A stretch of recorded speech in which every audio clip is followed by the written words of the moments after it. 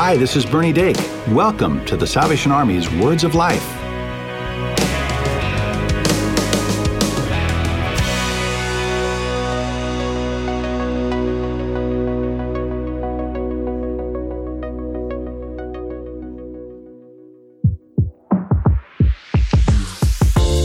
Hi, I'm Megan Hoffer, and I want to invite you to check out another show brought to you by the Salvation Army. Heartbeat is a 1-minute show about real life.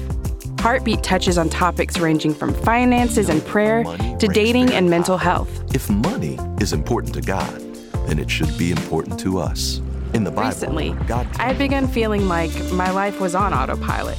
The alarm goes off, get ready for work, battle the morning commute, rush to get home. If you are looking for a short message of hope to challenge you and brighten up your day, subscribe to Heartbeat wherever you get your podcasts, or visit salvationarmysoundcast.org.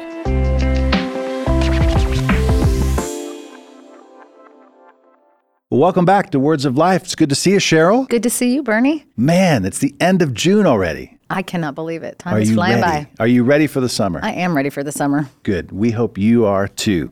Today we're launching a new 12-week series with Lieutenant Colonel Helen Sterrett.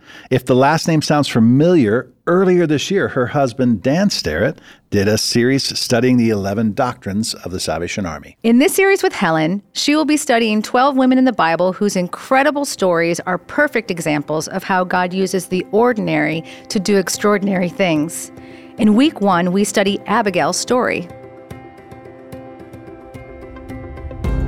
Welcome. I'm Lieutenant Colonel Helen Sterrett, and I am delighted to be able to share with you stories of ordinary women in the Bible who become extraordinary to do God's purposes.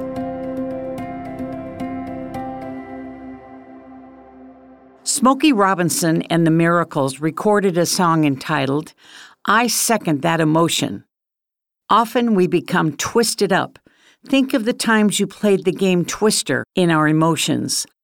I hope during this series you will come to realize that God is in charge of our emotions and can help us when we feel hopeless and twisted. Over the course of these next few weeks, we will look at some extraordinary women of the Bible. These women found themselves twisted with emotions and learned life lessons that still apply to our lives today. Ordinary women become extraordinary when they allow God to use them for His will. The women we will study give us a lasting legacy of faithfulness to the Lord. Some of these women may seem very ordinary, but they are truly extraordinary. We will meet these women as if they are characters in modern-day media, movie stars, actresses, TV stars, models. Each week, I hope to engage your imagination to help us learn God's lesson for our own life's drama. To that end, I will share the scripture reference, but you will not find a verse-to-verse explanation.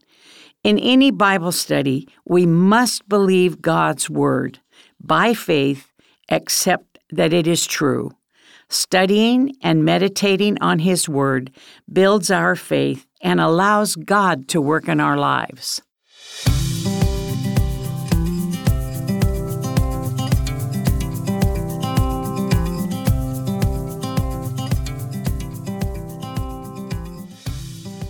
This week, we open with the Bible's version of Beauty and the Beast. The scripture reference is 1 Samuel 25. Once upon a time, the fairy tale begins. Right before we meet Abigail, David and his men had been chased all over the desert by Saul and his army. At one point, David and his men found Saul asleep in a cave. David's men were thrilled, and his men hoped that David would kill Saul. Instead, David entered the cave and cut off a part of Saul's coat.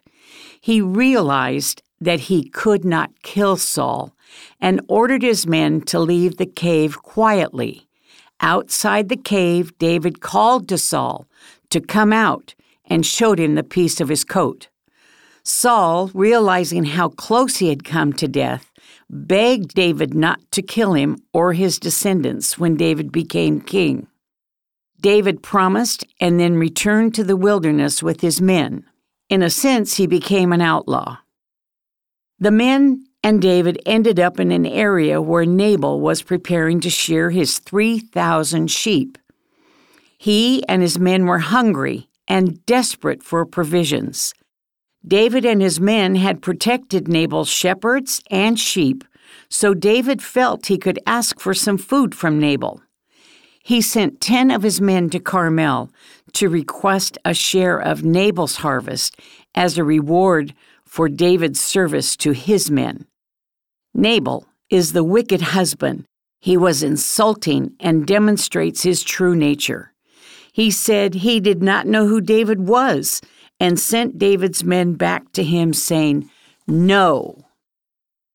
David's reaction is anger, frustration, and mostly care for his men. His immediate reaction was, "Get your sword." He takes 400 of his men and sets off to destroy Nabal and everything he has. And now the Princess Peacemaker enters. We meet the beauty, one of Nabal's young men who knew disaster was about to come to Nabal's household, runs to Abigail to tell her what's happening. Wouldn't it have been fun to hear this conversation? How stupid can Nabal be? David and his men protected us and the sheep, and all they want is some food. This is where wisdom and determined action need to partner. Abigail knew what would happen if she did not take action. She was brave, and in spite of what Nabal would say, she moves quickly and puts together provisions to take care of David's men. So, as Abigail is riding her donkey, she came over a hill, and as she was coming down on the side of the ravine, David and his men were coming toward her. They can see that she's bringing provisions. It's a peace offering. When Abigail saw David and his men, she immediately got off her donkey and fell on her face before David and bowed down to the ground. Abigail now becomes the intercessor and mediator. She points to herself as being different than her husband. She points out that she did not see David's men. If she had, things might have been different. She accepts full responsibility for the impending disaster. Abigail pleads with David and gives him wise counsel, convincing him that murdering Nabal is a bad idea. We see instant gratitude, first to God and then to Abigail. David recognizes the hand of God in this situation.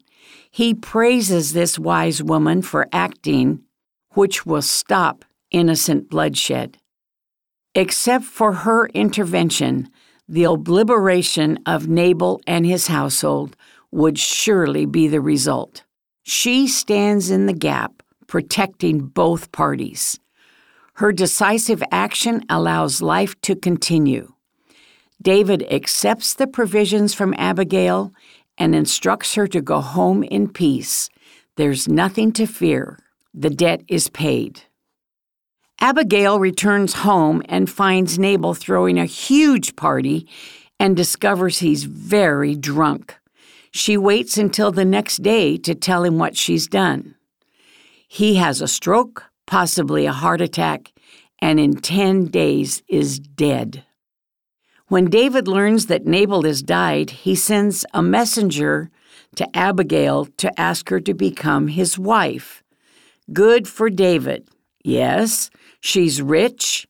Is it a good political move? In any case, she agrees, and he takes another wife. Abigail gives him his second son.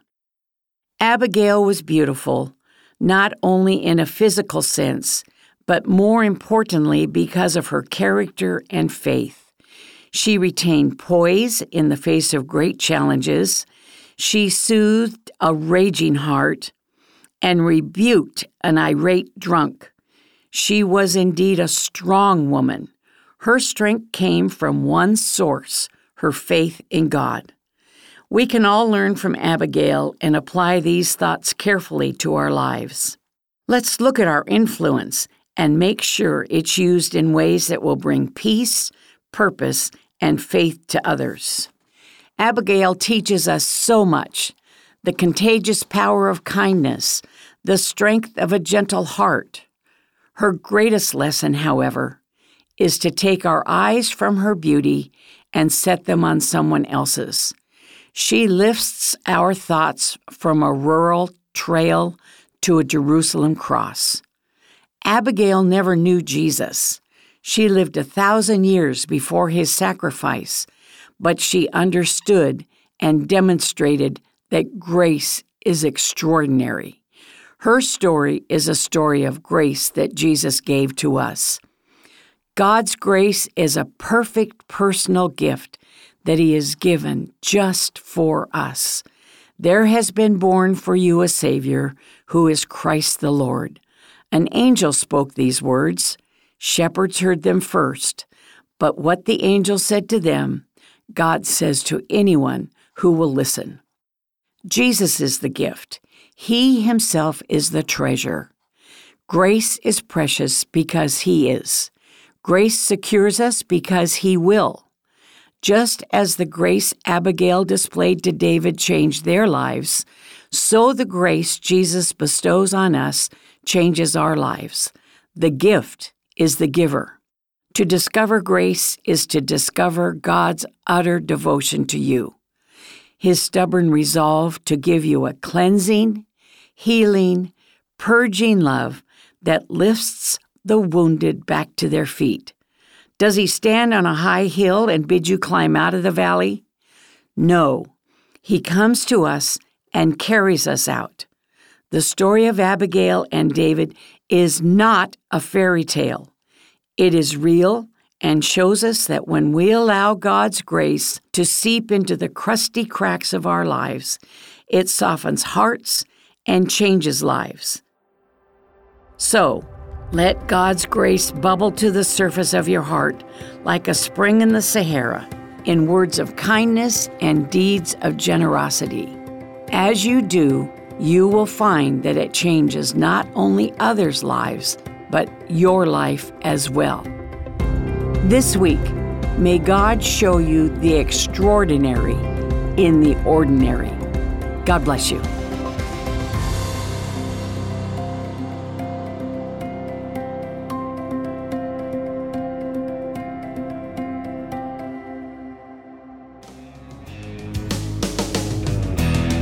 The Salvation Army's mission, Doing the Most Good, means helping people with material and spiritual needs. You become a part of this mission every time you give to the Salvation Army. Visit salvationarmyusa.org to offer your support, and we'd love to hear from you. Call 1-800-229-9965 or email us at radio@uss.salvationarmy.org. Tell us how we can help, share prayer requests, or share your testimony. We would love to use your story on the air. You can also subscribe to our show on iTunes or your favorite podcast store, and be sure to give us a rating. Just search for the Salvation Army's Words of Life. Follow us on social media for the latest episodes, extended interviews, and more. And if you don't have a church home, we invite you to visit your local Salvation Army Worship Center. They'll be glad to see you. This is Bernie Dake, inviting you to join us next time for the Salvation Army's Words of Life.